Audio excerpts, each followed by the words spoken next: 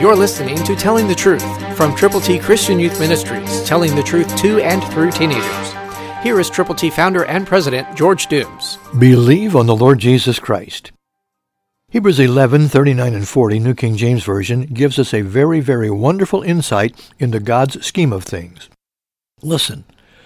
All of these, having obtained a good testimony through faith, did not receive the promise. God having provided something better for us, that they should not be made perfect apart from us. Now that sounds complex, complicated, but it really isn't. In the list of people that God used that are shared in Hebrews chapter 11, we have some outstanding individuals that did not receive what we can because we have the Lord Jesus Christ, who has been given to us to be our Savior. You see, God sent His Son.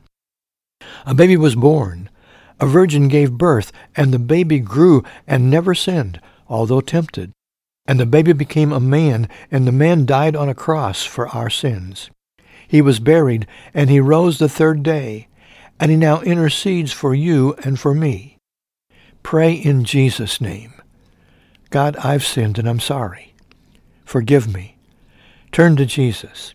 Receive the gift of eternal life through Christ Jesus our Lord.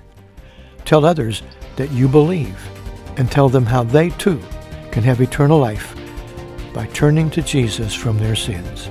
Christ through you can change the world.